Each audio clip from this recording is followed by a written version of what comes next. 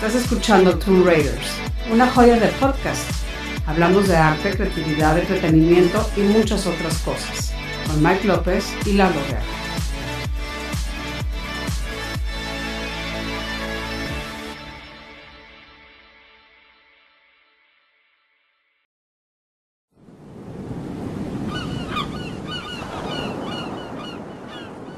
Episodio 20. The Lost Boy y la razón del Capitán Garfio. En esta ocasión, no solo encontré una joya que me ha marcado desde niño, encontré todo un tesoro con los datos más interesantes detrás de El Capitán Garfio. Además, haré un análisis, sin spoilear el libro, de The Lost Boy, escrito por Christina Henry. Yo quisiera preguntarles a todos los que nos escuchan, ¿qué quisieran ser?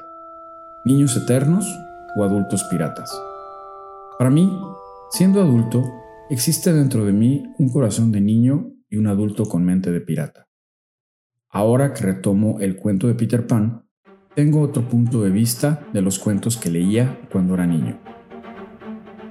El planteamiento es sencillo. Para mí, siempre debe de haber un balance entre la razón y el sentimiento, y en medio de estos dos, el tiempo. El Capitán Garfio representa la razón, Peter Pan representa el sentimiento y el cocodrilo representa el tiempo. Acompáñenos a escuchar este homenaje a mi villano o héroe favorito, el Capitán Garfio, desde que lo conocí gracias a Disney, con toda la historia y evolución detrás de este gran personaje. El origen del Capitán Garfio. El capitán James Hook debe ser uno de los villanos ficticios más recordados de alta mar. Fue creado por J. M. Barrie como antagonista de su obra de teatro Peter Pan, el niño que no crecería, de 1904, y el malvado capitán probablemente sea considerado con más cariño que por el niño volador titular. La historia cuenta que Peter Pan cortó la mano del capitán en una pelea de espadas y se la dio a un cocodrilo. El pirata reemplazó la mano faltante con un garfio de hierro. Desafortunadamente para él, el cocodrilo adquiere un gusto por su carne y está en constante persecución del villano con la esperanza de terminar la comida. Afortunadamente para Garfio, el cocodrilo se ha tragado un reloj despertador, por lo que el constante tic-tac en su vientre le advierte de la aproximación del reptil. En realidad, Garfio no apareció en los primeros borradores de la obra, siendo el propio Peter Pan lo más parecido a un villano o niño travieso. Fue presentado como un personaje de portada de tela para una escena que se escenificaría mientras se bajaba el telón y los decorados se cambiaban de Neverland a Darling Nursery. Esta escena representa el viaje de regreso de los niños a casa. Pronto cayó el 20 de que los niños están fascinados por los piratas. Cuando se representó la obra por primera vez, Barrie contempló que el Capitán Garfio lo interpretaría la actriz Dorothea Baird, quien hizo el papel de Mary Darling, la mamá de Wendy. Sin embargo, Gerard Depardieu, que estaba interpretando a George Darling, papá de Wendy, persuadió a Barrie para que le dejara tomar el papel de Garfio en su lugar. De ahí que comenzara la tradición de que el Capitán Garfio y George Darling fueran interpretados por el mismo actor. Barrie decidió envolver a Hook en una especie de misterio oculto y declaró que Hook no era su verdadero nombre. Revelar quién era realmente causaría mucha polémica. También agrega que era el oficial de alta mar de Barba Negra y el único hombre al que Long John Silver alguna vez temió. We're getting it together.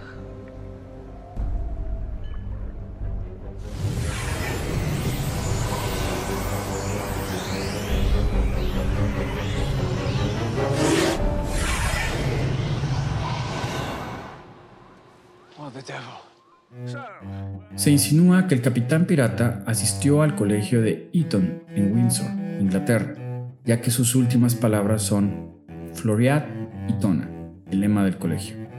Esta idea fue seguida cuando Barrie pronunció un discurso ante los primeros 100 años en Eton en 1927, al que llamó Capitán Garfio en Eton. Aunque la versión de Disney de Hook es probablemente la más recordada, está muy lejos del malvado bucanero retratado en el escenario y en el papel. Las versiones cinematográficas, en general, parecen convertirlo en un villano más cómico y cobarde. Pero, de nuevo, Peter Pan también suele retratarse con una mejor luz. Cualquiera que sea el caso, el Capitán Garfio es el papel de villano definitivo y la primera opción para los actores desde que fue creado. A lo largo de los años, ha sido interpretado por Gerald Depardieu, Rob Harwood, Ernest Torrance, Dustin Hoffman, Jason Isaacs, Colin O'Donnell, Garrett Hedlund, Christopher Walken, Stanley Tucci y Jude Law. Y su voz ha sido grabada por Hans Conried, Corey Burton, Tim Curry, Tom Hiddleston y en español por el gran Dagoberto de Cervantes. Ahora escuchemos un fragmento de la música de los piratas en inglés y después en español, seguido por la voz de Dagoberto de Cervantes. Oh,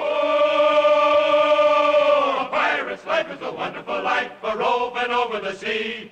Give me a career as a buccaneer, it's the life of a pirate for me. Oh, the life of a pirate for me. Ay, la de un pirata, la vida mejor se vive sin trabajar. Cuando uno se muere con una sirena, se queda en el fondo del mar. Sí, se queda en el fondo del mar. ¡Malaya, Peter Pan! Si yo pudiera encontrar su escondite, le echaría el guante. ¿Pero dónde está? Buenos modales, señor Smith. ¡Al diablo con los modales! ¿Acaso pensó mal en buenos modales cuando me cortó la mano? Peter Pan a la vista. ¿Qué? ¿Hacia dónde? Hacia estribor 3 grados. Por mis bigotes, si es Pan. Y viene hacia acá con otra partida de rapaces. Señor Smith, llama a la tripulación. ¡Vuela! ¡Vuela, cobarde! ¡Cobarde! ¿Yo? ¡Ja, ja, ja! ¡No te atreves a pelear conmigo de hombre a hombre! ¡Te pones a volar, cobarde! ¡Pelea! Nadie que me llame cobarde puede vivir. Pelearé contigo de hombre a hombre y con esta mano en la espalda. ¿Me prometes que no volarás? No, Peter, es un ardid. Te doy mi palabra de honor. ¿Sí? Pues empecemos ya.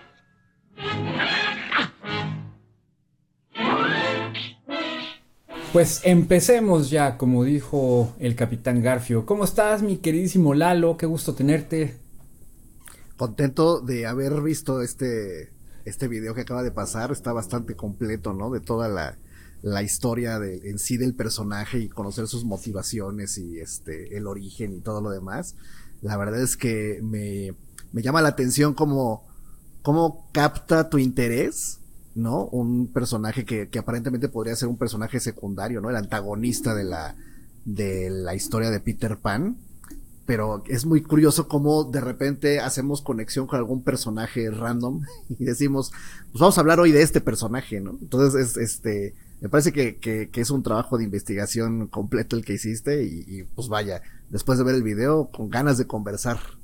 No, claro, pues muchas gracias, Lalo, y a todos los que nos ven o escuchan por Spotify o YouTube, muchas gracias por estar aquí al pendiente, porque sí, de verdad, pues el Capitán Garfio, ¿qué podemos decir, no? De entrada es un personajazo, desde que tú lo ves dibujado por Disney, que fue como lo mencionaba en el video, como yo lo conocí, es un trazo increíble, no sé a ti, Lalo, pero a mí me intrigaba mucho verlo y decía, bueno, ¿qué onda con este señor? ¿De dónde viene? ¿Quién es? ¿Qué rollo, no? Lo que pasa es que creo que la puerta de entrada de muchas personas que conocen la historia de Peter Pan y el antagonista, el Capitán Garfio, pues desde luego la referencia es Disney, ¿no? Ya para quienes tienen un horizonte mucho más amplio, quienes les gusta investigar o quienes incluso pues, supieron que la historia viene de otro lado, ¿no? De mucho tiempo antes de la versión de Disney, pues ubican, ¿no? Quién es el autor, cómo fue que apareció, y demás. Y entonces pensar en la primera referencia que tenemos, en el primer recuerdo de Capitán Garfio, pues indudablemente es Disney, ¿no? Me parece un personaje físicamente bien propuesto, porque no es... creo que el personaje tiene como dos lados. Por un lado lo dibujan alto, medio flaco, obviamente está cubierto con toda la ropa y la gabardina y el sombrero que impone mucho. Y la mirada del Capitán Garfio, como el personaje que tienes ahí atrás en el panel sí, que por cierto, tienes, aquí anda. Es una mirada muy penetrante, muy sí. muy intimidante, ¿sí? Pero a la vez, ya cuando ves físicamente el personaje y pues ves que es mucho más frágil físicamente, quitando todo el ostentoso que puede ser su vestimenta y además, pues solo le queda como el ganchito, ¿no? El Garfio como tal, y se ve un personaje a ratos en la película de Disney, hasta medio, iba a decir tribilinesco, pero quizá la gente no ubique quién es Tribilín. Bueno, Goofy, ¿no? Pero agufado, ¿no? Quizás un tanto torpe, un tanto más frágil. Al final del día, la adaptación del cuento de J.M. Barrie a Disney, pues, pues es como siempre, ¿no? Esta adaptación más familiar, más para niños, el antagonista pues normalmente tiene alguna repercusión, algún castigo, no logra su cometido. Sí. Y entonces me parece que se ve torpe al final, porque tiene que verse torpe, ¿no? O sea, toda esta parte siniestra se desaparece, que de repente no pasa con otros personajes de Disney, ¿no? De modo de ver, o sea, no pasa con Maléfica, no pasa con Scar, sí, es cierto. Son villanos que mantienen como esa línea durante toda la historia en donde aparecen ellos, ¿no? Y creo que el Capitán Garfio sí tiene como este punto así de que se le nota frágil y a ratos medio torpe en la versión, insisto, de Disney, claro, ¿no? Que es la puerta al final del día, pues donde lo conocemos un montón de personas, ¿no? Entonces conocer la historia, los motivos, como un tanto su biografía, pues es muy interesante el ver que en realidad pues era un personaje que imponía, ¿no? Claro. Me acordé del mensaje que te mandé hace rato de Ernesto de la Cruz o Scar. ¿Quién es más malo? Ya veniéndonos más un poquito, bueno, Ernesto de la Cruz es el villano de la película de Coco, que es un peliculón, y pues Scar ya sabemos que es el del Rey León, ¿no? Pero... el del Rey León, sí. Pero ninguno de los dos, exacto, tiene este como rollo de miedo, como de a veces hasta medio torpe, pero eso sí, es imponente, o sea, te impone el Capitán Garfio cuando lo ves en su presencia, así ya sin el cocodrilo a un lado de él, pues lo ves perfecto, ¿no? Los colores, sí, ¿no? El estilo que tiene. A mí me encanta la paleta de colores que usaron para el personaje. A mí otra cosa que me llama la atención de ir conociendo la biografía, que creo que lo mencionas en el video, es que es contemporáneo de Barba Negra, ¿no? Claro. Entonces, sí, ahí me surge una pregunta y una reflexión, perdón que te interrumpa. ¿Es contemporáneo de Jack Sparrow? Porque Jack Sparrow en alguna película sale con Barba Negra. Ah, claro, eso estaría interesante ver. Sí, tienes toda la razón. Mira, fíjate que hice un poquito de búsqueda por ahí y no te había platicado, pero empecé a ver la serie apenas de Once Upon a Time, que está en Disney Plus. Es larguísima, creo que son 7 temporadas y cada temporada 22 episodios. Ándale, pero pues. Ahí está el encuentro del Capitán Garfio, este chavo que vemos joven, con Barba Negra.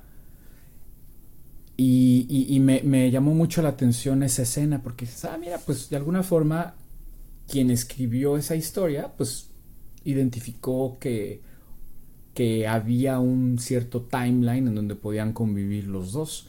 Eso me gusta mucho. Y ahorita estoy en el primer episodio, pero no he tenido ni tiempo de seguirme porque son como 100 y cacho, y para llegar a ese me voy a llevar un buen, pero por lo menos dije, mira, está interesante. es moderno y el poder ver reflejado al Capitán Garfio en otros actores de origen ya sea inglés o americano, pues le dan como su propio toque y eso me gusta mucho, me intriga mucho saber cómo lo va a hacer Jude Law, quien, no sé si recuerdas, fue quien apareció junto a Robert Downey Jr. en la película de Sherlock Holmes. Sí, cómo no, sí lo ubico perfecto, sí. Ajá, salió en la Capitana Marvel y todo esto. Bueno, él ahorita está grabando, bueno, no sé si ahorita, pero él va a ser el próximo Capitán Garfio en la película de 8:34 de la noche o la hora que sea en el mundo. Está pues grabando con Disney la película próxima de acción live action, Peter Pan y Wendy. ¿Jude Law va a ser el Capitán Garfio? Jude Law va a ser el capitán. ¿Cómo crees? Ahí voy a poner ahorita unas imágenes de cómo se ve así. Algún paparazzi lo agarró con su celular y ahí se ve más jovenzón. Y la novela, bueno, se basaron en una de las primeras novelas que así se llama, Peter y Wendy, o Peter Pan y Wendy. Un poquito después de la de Jane Barry, porque la de Jane Barry empezó como una obra de teatro y después ya dijo, pues me voy a aventar el cuento. Que de hecho también hay una película de Jane Barry de cómo creó a Peter Pan. Hay una película autobiográfica. ¿Cómo se llama esa peli de autobiografía? Tengo que checarla, pero ahorita te la investigo. Pero sí, si no la pones en la descripción del video. Ajá. Así es. Pero sí, esa película, la verdad es que yo la vi, es un poco triste porque reflejan un poco la vida que llevaba, quién se inspiró para Peter Pan, etcétera, etcétera, lo de los niños perdidos. Entonces hay una historia bien interesante detrás de este señor. Fíjate que también tuve mucha suerte, a ver si pongo una foto. Tuve la fortuna de ir a Londres y caminar por el parque donde está la estatua de Peter Pan. Se me hizo maravilloso. Es como mágico ese lugar porque Steven Spielberg la usó de referencia en la película de Hook. Y pues vaya, ¿no? Tiene un sentimiento así muy... ¡Ay, wow! Peter Pan, el niño que nunca creció, pero... A ver, espérenme tantito. ¿Qué onda con este niño, no? que de hecho... En esa película sí crece, ¿no? Exactamente, es Robin Williams. Y me llama mucho la atención que Christina Henry, a quien mencioné en el video de hace rato. En el video, sí, en el video del... Ajá. Bueno, ella es una novelista americana que es nacida en Chicago y se especializa en novelas de ciencia ficción, dark fantasy y también de terror. No sabes, Lalo, este libro te lo recomiendo a todos los que nos escuchen o ven. Échenselo de verdad. The Lost Boy, de Christina Henry. No lo voy a spoilear, pero sí es la otra cara de Peter Pan. O sea, realmente, ¿por qué Peter Pan hacía lo que hacía? Que básicamente era secuestrar niños. Y sí. Uno de los primeros niños perdidos fue Hook. Y fue su primer como versión, amigo. ¿Dice eso? En esta versión se lo lleva, no voy a decir cómo, pero es muy impactante cuando el cómo se lo lleva y por qué se lo lleva. De hecho casi se lo lleva desde chavito y Hook o James Hook empieza a crecer en Neverland y Peter Pan no, pero ellos son súper amigos. Entonces básicamente la historia central es de esta amistad de Peter Pan como niño que nunca crece y Hook cómo va creciendo y se va dando cuenta de que hay cosas medias raras y se pone bien intensa. La verdad es que la gocé mucho y podría volvérmela a leer. Me la leí en inglés. Me gustaría después leérmela en español para ver qué tanto cambia, para ver cómo me la saboreo. Pero sí dices, híjole, esta chava Christina Henry pues tuvo una visión bien interesante que a lo mejor todos nos preguntábamos, bueno, ¿qué onda, no? ¿De dónde viene? Es como un universo alterno, ¿no? Es como qué hubiera pasado Sí. si o... Exacto, ir desmenuzando estas teorías, ¿no? De cuáles son los motivos, de nuevo, ¿no? La necesidad dramática de un personaje, por qué es así, por qué interactúa de esa manera, por qué tiene pues como ese odio de repente contra otra figura, otra entidad, ¿no? Digo, no vamos a llamarle persona porque al final del día son personajes de fantasía, pero explorar y de repente dar en el clavo, ¿no? Cómo lo que leemos, lo que consumimos en literatura, lo que escuchamos en música, lo que apreciamos en teatro, pues de repente son reflejos de la conducta de nosotros mismos, ¿no? Haces referencia en el video también de esta metáfora o esta comparación de que Peter Pan es la niñez o la inmadurez, el Capitán Garfio es la adultez o la razón o algo así, y el cocodrilo es el tiempo, ¿no? Esa forma de interpretarlo me parece pues muy particular, muy atinada, porque también existe esta cuestión del síndrome de Peter Pan, que digo, yo me atrevería a decir, y lo estoy diciendo aquí en YouTube, donde puede ver cualquiera, que muchas veces me identifico con ese tipo de características psicológicas, digamos, de alguna manera. Sí. Porque el síndrome de Peter Pan consiste en eso, ¿no? En la negación de la madurez, el tratar de permanecer joven pues mucho más tiempo del que te corresponde, lo cual no está mal hasta cierto punto, ¿no? Obvio, sí. Pero pues tú y yo tenemos como, y supongo que un montón de personas más, esa particularidad de, pues estamos casi rascando los 50 años y de repente pues nos sigue interesando, o le ponemos mucho más peso a la parte lúdica de nuestras vidas, por más ñoña que sea, ¿no? El coleccionismo, el ver, el consumir dibujos animados, el vestirnos con playera, ¿sabes? Que muchas cosas que hace el adulto promedio, ¿no? Y de repente hasta podemos chocar con nuestros amigos por esa cuestión, ¿no? De repente estar ajeno a conversaciones que giren en torno a temas actuales que en el papel tendrían que importarnos. Y digo, y puedo hablar por mí, pues de repente hasta como me siento un tanto resistente a involucrarme en ese tipo de conversaciones, porque me siento muy cómodo en mi mundo feliz, ¿no? Esa comparación que haces de la madurez, el negarte, el aferrarte a no crecer, el tiempo que de todas maneras ahí sigue dando lata, que pues eso no lo podemos negar, ¿no? Nos estamos haciendo grandes, nos estamos haciendo viejos. Eso pasa y seguirá pasando hasta que las personas ahorita en este planeta. Es bastante atinada esa forma de verlo, querido Mike. Sí, no, gracias. Y qué bueno que mencionaste esto de pues todas las cosas que nos gustan, sobre todo a las personas que quizás estamos en esta onda de la creatividad de cualquier lado del mundo. Por ejemplo, tú tienes un proyecto que es el de pintar esta figurita que es un muñequito. Platícanos un poquito de este muñeco artístico que salió. Bueno, te platico rápido. Pepe Martínez, que no sé si pase por aquí en algún momento, me hizo el honor de invitarme a una exposición de intervención de juguetes de vinil,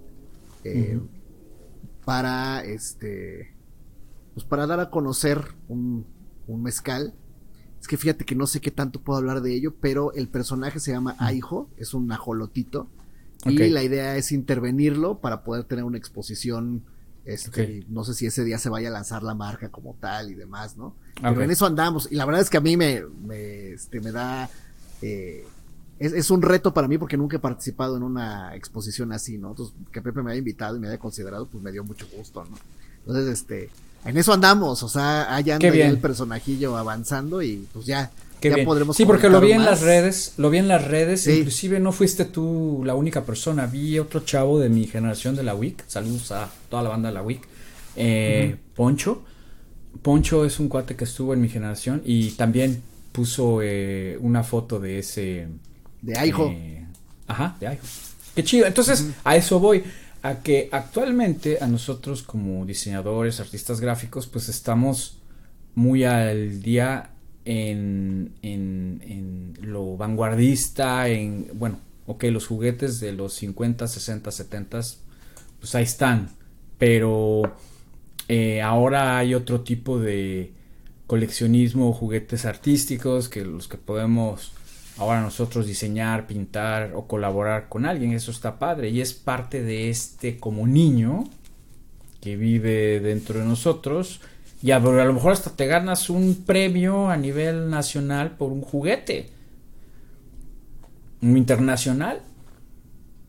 Entonces sí, eso está bien chido. Ajá, por estarnos aferrando. Pero creo que no somos los únicos, o sea, hay una gran parte de la población que tiene pues esas características, ¿no? Yo no sé si es quizás una venda de decir, me niego a darme cuenta de lo jodido que está el planeta y prefiero no abrir los ojos ante todo eso y no involucrarme, sí, ¿no? Sí. Pero la realidad es que sí, pues que está presente, ¿no? El famosísimo síndrome de Peter Pan, y sí, el Capitán Garfio anda detrás de ello, ¿no? Exactamente, es esta como parte de la razón o del cerebro que constantemente está luchando con el corazón y le dice, no te vayas tanto por allá, espérate, no, que mira, no sé qué, y mientras ahí el tiempo, ¿no? Y pues bueno, no nada más hablando de Peter Pan, porque pues entiendo, ¿no? El punto del síndrome de Peter Pan, pero también pues está el Capitán Garfio, que es un hombre aparentemente amargado, no sabemos cómo, pero pues, oye, tiene toda la razón de estar amargado, pues, no tiene una mano. Pobre, se la cortó Peter Pan. Nunca se ha visto cómo se la cortó. Acá en el libro de Christina Henry sí lo mencionan y sí es así como que ¡ay! Y aparte lo escribe tan bien que te lo imaginas y dices, no, pues es como la pelea que todos estábamos esperando, que nunca vimos. Y dices, ¡ay, en la torre! Y se me figura se figura como la pelea esta de Obi-Wan y Anakin, ¿sabes? Que me acuerdo que sí, el cine estaba así de ya es el momento, lo voy a ver. Exactamente, sí. Entonces sí me imagino ahorita esto que acabas de describir, espérame, así lo cortó y le cortó la mano y se pelearon y fue algo épico. Sí, exacto. Y fíjate que pensé en la misma referencia. Dije, pues pensé en Star Wars también. Pero pues bueno, al final pues es esto. Disney ahora es dueño de Star Wars y pues bueno, teníamos que hacer una mención y pues sí, es una pelea que todos queríamos ver y pues yo nunca la vi hasta pues como lo mencionaba con Christina Henry, por lo menos me la imaginé por cómo lo escribe, que lo escribe muy bien, entonces me gusta mucho ver ese lado también pues de Peter Pan y de Garfio, y también de Garfio no como víctima, sino de por qué se hizo un villano. Y pues la verdad es que tiene toda la razón de sentirse mal y enojado o con resentimiento hacia este chamaco que le cortó la mano, ¿no? Y dices, el chamaco, pues, ¿qué traes? Seamos cuates. Y es algo en lo que se enfoca Christina Henry, porque inclusive dice en una entrevista que su hijo ve Peter Pan a cada rato, y ella dijo, bueno, ya me sé Peter Pan de memoria, pues, ¿qué onda con Garfio? ¿Por qué es malo?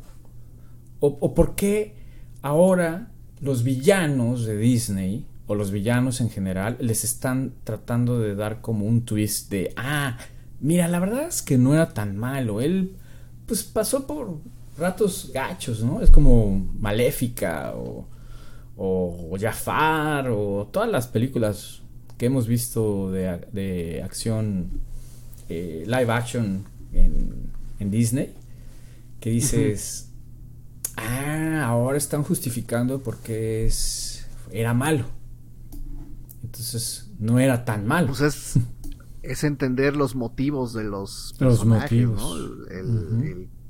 ¿Qué es lo que hace de repente que un niño que le hacen bullying en la escuela, pues de repente se vuelve huraño, se vuelva solitario y lleve al extremo al no saber manejar esa presión de volverse pues alguien que puede hacer daño, ¿no? Lastimar. Digo, no quiero usar términos más violentos porque no quiero que nos cancelen el video, pero pero puede llegar a tener como ese ánimo de venganza, ¿no? Un niño que le hacen bullying, ¿no? Son los motivos de qué es lo que hace que en algún momento cambia tu forma de ver la vida, cambia tu conducta. A mí, ahorita que estamos platicando de James Hook y de sus motivos, cómo lleva el extremo la venganza en la historia en la versión que plantea Steven Spielberg, de le voy a pegar donde más le va a doler seguramente, que son sus hijos, ¿no? Sus hijos. Y que quiere, que los hijos más bien volteen a verlo a él como héroe y no a Peter Pan. Exactamente. Y que Peter Pan tenga ahora esa misión de, híjole, o sea, de verdad me está lastimando en donde más me duele, ¿no? Si le hubiera salido, vaya, evidentemente es difícil que veamos que un villano se salga con la suya al final, ¿no? En una historia familiar, pero esa jugada estaba bastante siniestra por parte del Capitán Garfio. Venganza por tener la mano o por ya no tener la mano, ¿no? Sí, totalmente de acuerdo. Y porque también ya era un señor grande, porque no sé si te acuerdas, al final de la película se quita la peluca y es un señor de 80 años, no sé cuánto. Y tú, órale. Sí, es otra visión del director, y eso es lo que me gusta, que hay diferentes visiones, no nada más es Disney, digo, Disney fue por quien lo conocimos. Disney es la popular. Sí. ¿No? Y inclusive por ahí Nieves, que la Cenicienta, que todas esas que vemos, y la primera referencia es Disney, pero pues en realidad son cuentos escritos mucho tiempo antes, ¿no? Hay un personaje, ahorita voy a poner aquí el nombre, de una caricatura japonesa que no recuerdo si es un pirata o quién, y ahorita voy a poner el nombre.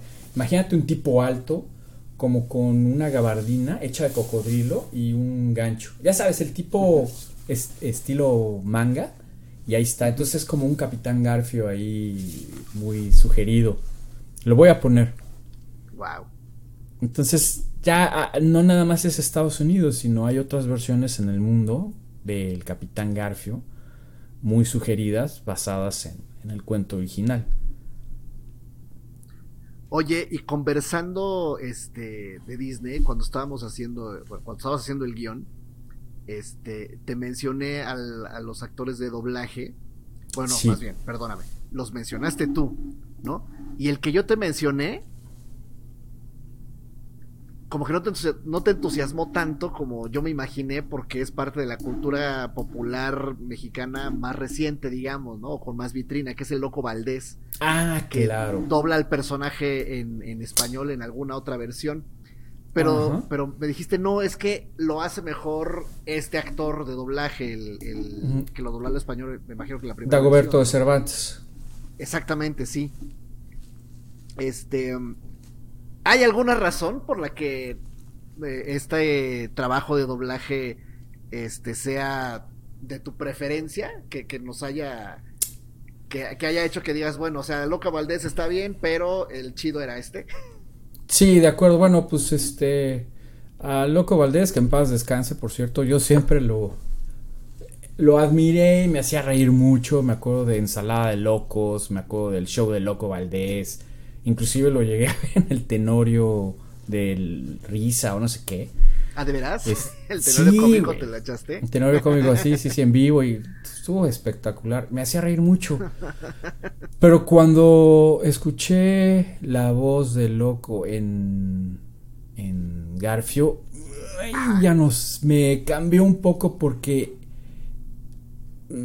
yo me quedé siempre con la voz en español de Dagoberto de Cervantes, la original. Inclusive en Disney Plus le medio cortaron y le editaron ahí una par de... No son ni groserías, son palabras así tipo idiota. Se las cortaron. ¿No? ¿Por qué dices eso, Mike? Chin, me van a cancelar. No. Dices, neta, Disney, ¿por qué hacen eso? O sea, ¿por qué le cortan parte del doblaje original? Y lo voy a decir así, las palabras que dice son imbécil, que sí es fuerte, ¿no? Pero si tú ves ahorita 101 Dálmatas, la original, Cruella de Vil les dice imbéciles a los ladrones como 100 veces, y no la editaron. Ok. Entonces dices, a ver, ¿qué ole? ¿No? Te- ¿Por los qué que no nos miden estás- con la misma rigidez? Ajá.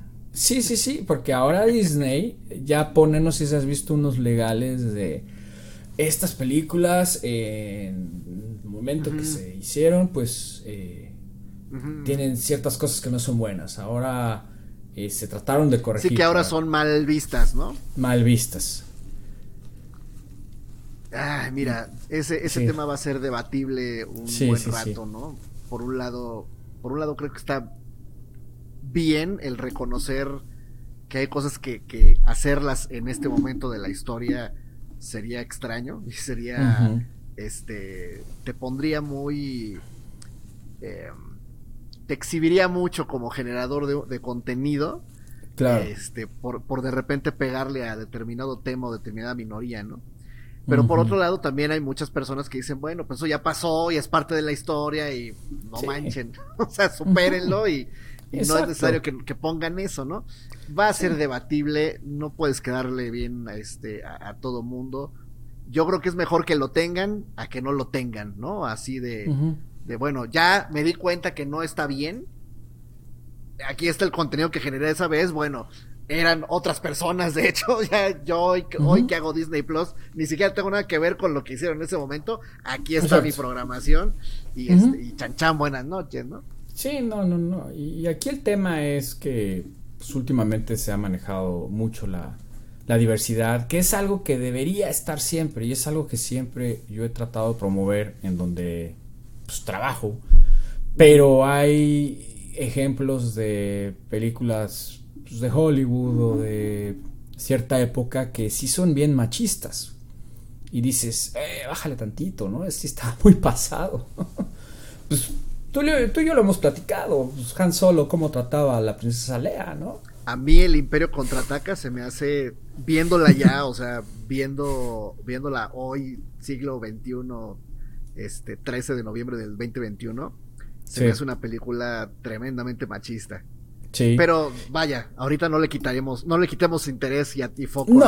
al Capitán Garfio. Lo que Otra vez pasa... platicamos, sí. ¿no? Del Imperio Contraataca. Sí, ya sé, estaría buenísimo hacer uno de puro Imperio Contraataca. Pero lo que sí me pasa, hace poco que vi Peter Pan de Disney, pues sí, o sea, las niñas no tenían espacio en el club de Toby, de los niños. O sea, eran los niños y ya, tú eres niña, no entras. Pero a mí me encanta el papel de Tigridia, porque voy a poner una escena aquí. Tigridia se me hace la chavita fuerte de la película. O sea, es una chavita que no raja. Y de hecho me acuerdo de una película de esas que había de 8 milímetros, de 5 minutos yo creo. Era la escena de Capitán Garfio interrogando a Tigridia para que dijera dónde está el escondite de Peter Pan. Y nunca habla, nunca. O sea, ves a la chavita acá. Es más, la Tigridia, después de que la salvan, le mete su buen besote a Peter Pan antes que Wendy. Y dices, ándale, ¿no? Entonces, Tómala. sí.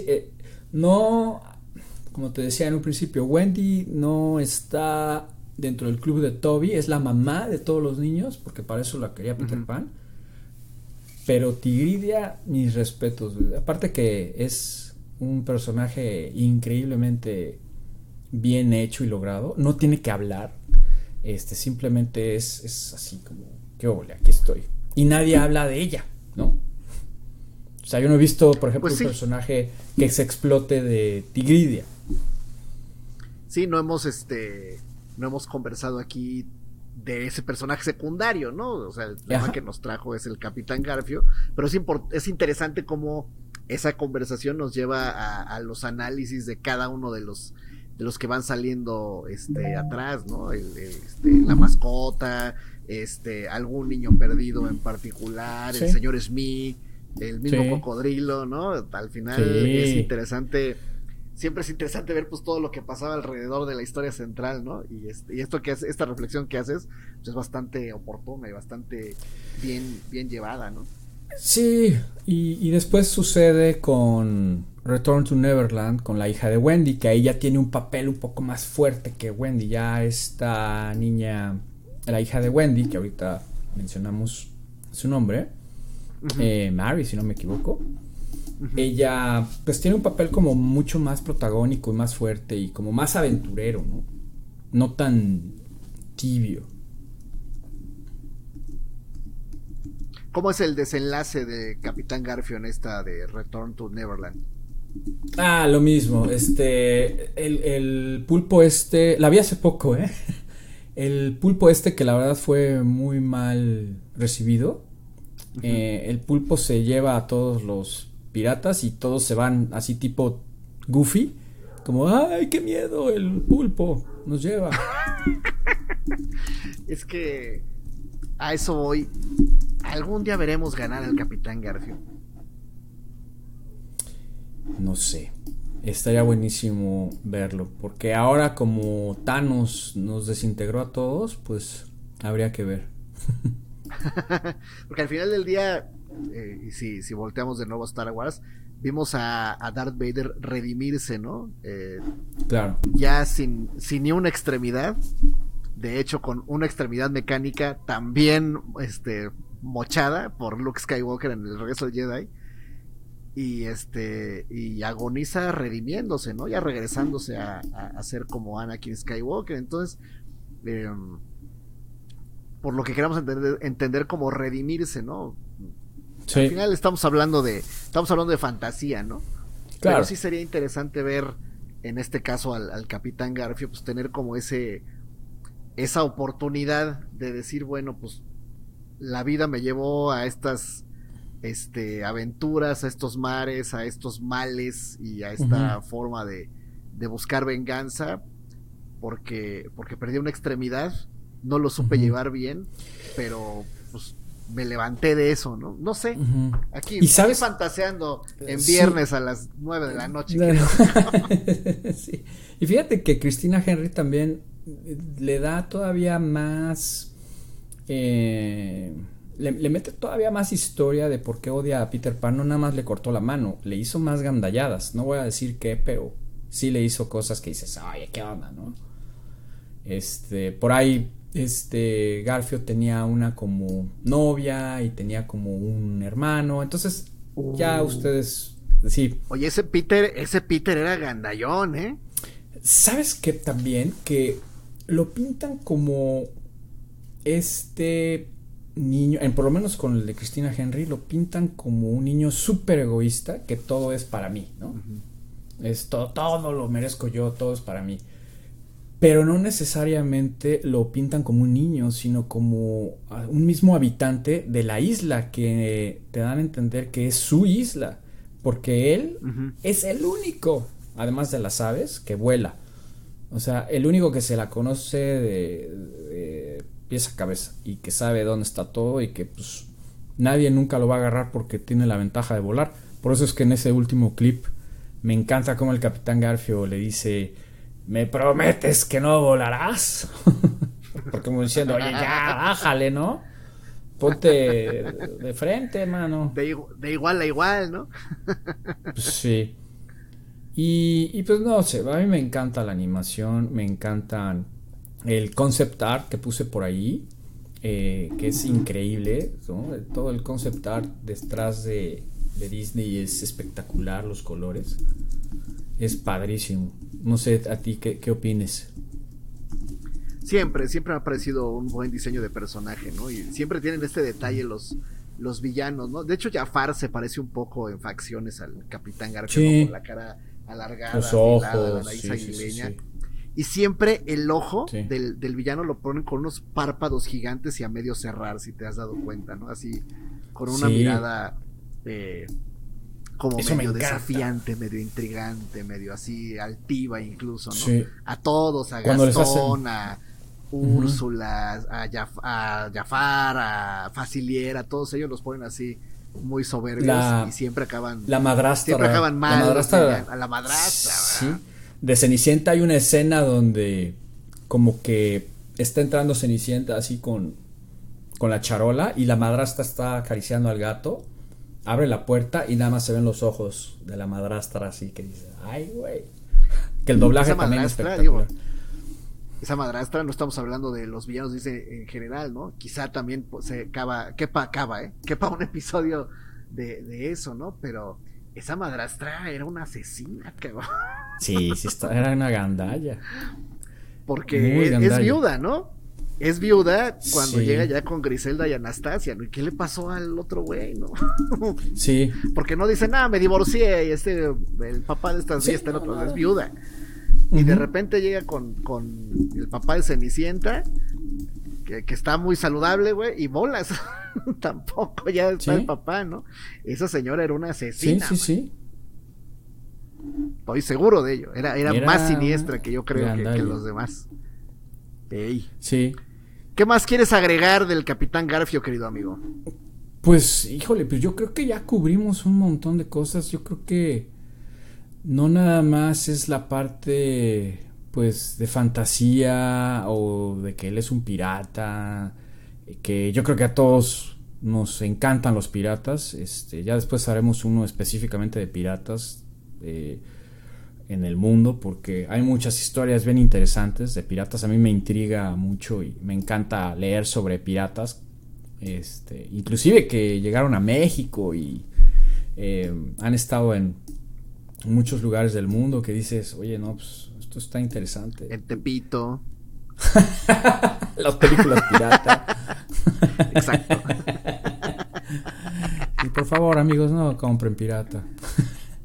Exacto. Y sí, pero pues la verdad, pues ven nada más, qué personajazo, ahí agarrándose el bigote con el Garfio, y pues eso me parece como no sé, es como un toque, ¿no? Que le dan Disney divertido. Acá no tiene tan cara de malo, pero es como de, yo soy el mejor aquí. Sí, la verdad es que estuvo... La versión en dibujos animados tiene que tener ese toque de sutileza, te digo, hace rato lo reflexionaba, al final tiene que verse un tanto siniestro, pero medio tribilinesco a la vez. Exactamente, sí, porque sí, los niños se pueden asustar, pero al final a todos les encanta el villano. Que yo, como Exacto. Lo digo, o sea, villano, apóstrofe o / héroe, porque pues, pobre cuate, ¿no? O sea, se quedó ahí atrapado. Si lees la novela de Cristina, vas a entender por qué. Sí. Pero sí, muy, muy buena plática, la verdad. Qué buena onda que pudimos platicar. Y podríamos aquí seguir, pero pues a grandes rasgos eso fue lo que investigamos. Muchas gracias de nuevo, Lalo. No, a mí que me invites a platicar de estas cosas tan entretenidas. Sí. Para mí es como diría nuestra amiga Sandra Mora, es como un chicle mental. Sandra Mora. Ojalá quienes nos estén viendo, quienes nos escuchen, puedan saborear también este chicle mental y seguir con sus cosas, pero bueno, ya con una pequeña reflexión sobre el Capitán Garfio, una joya más de este podcast que se llama Tomb Raiders. Una joya que nos encontramos en una caja de tesoro, ¿no, Lalo? Así es correcto, amigo. Qué chido. Pues muchísimas gracias a toda la gente que nos escuchó. Esperamos sus comentarios. No dejen de seguirnos, de suscribirse al canal, de mandarnos correos inclusive. Ahí está todo. Y pues muchísimas gracias. Que pasen excelente día. Y si quieren escuchar sobre otro personaje que a ustedes les gusten, adelante, aquí estamos. Ya tendremos nuevas sorpresas y nuevos invitados próximamente. Muchas gracias. Querido amigo, gracias a ti, gente que nos escuchó. Gracias. Vámonos. Gracias.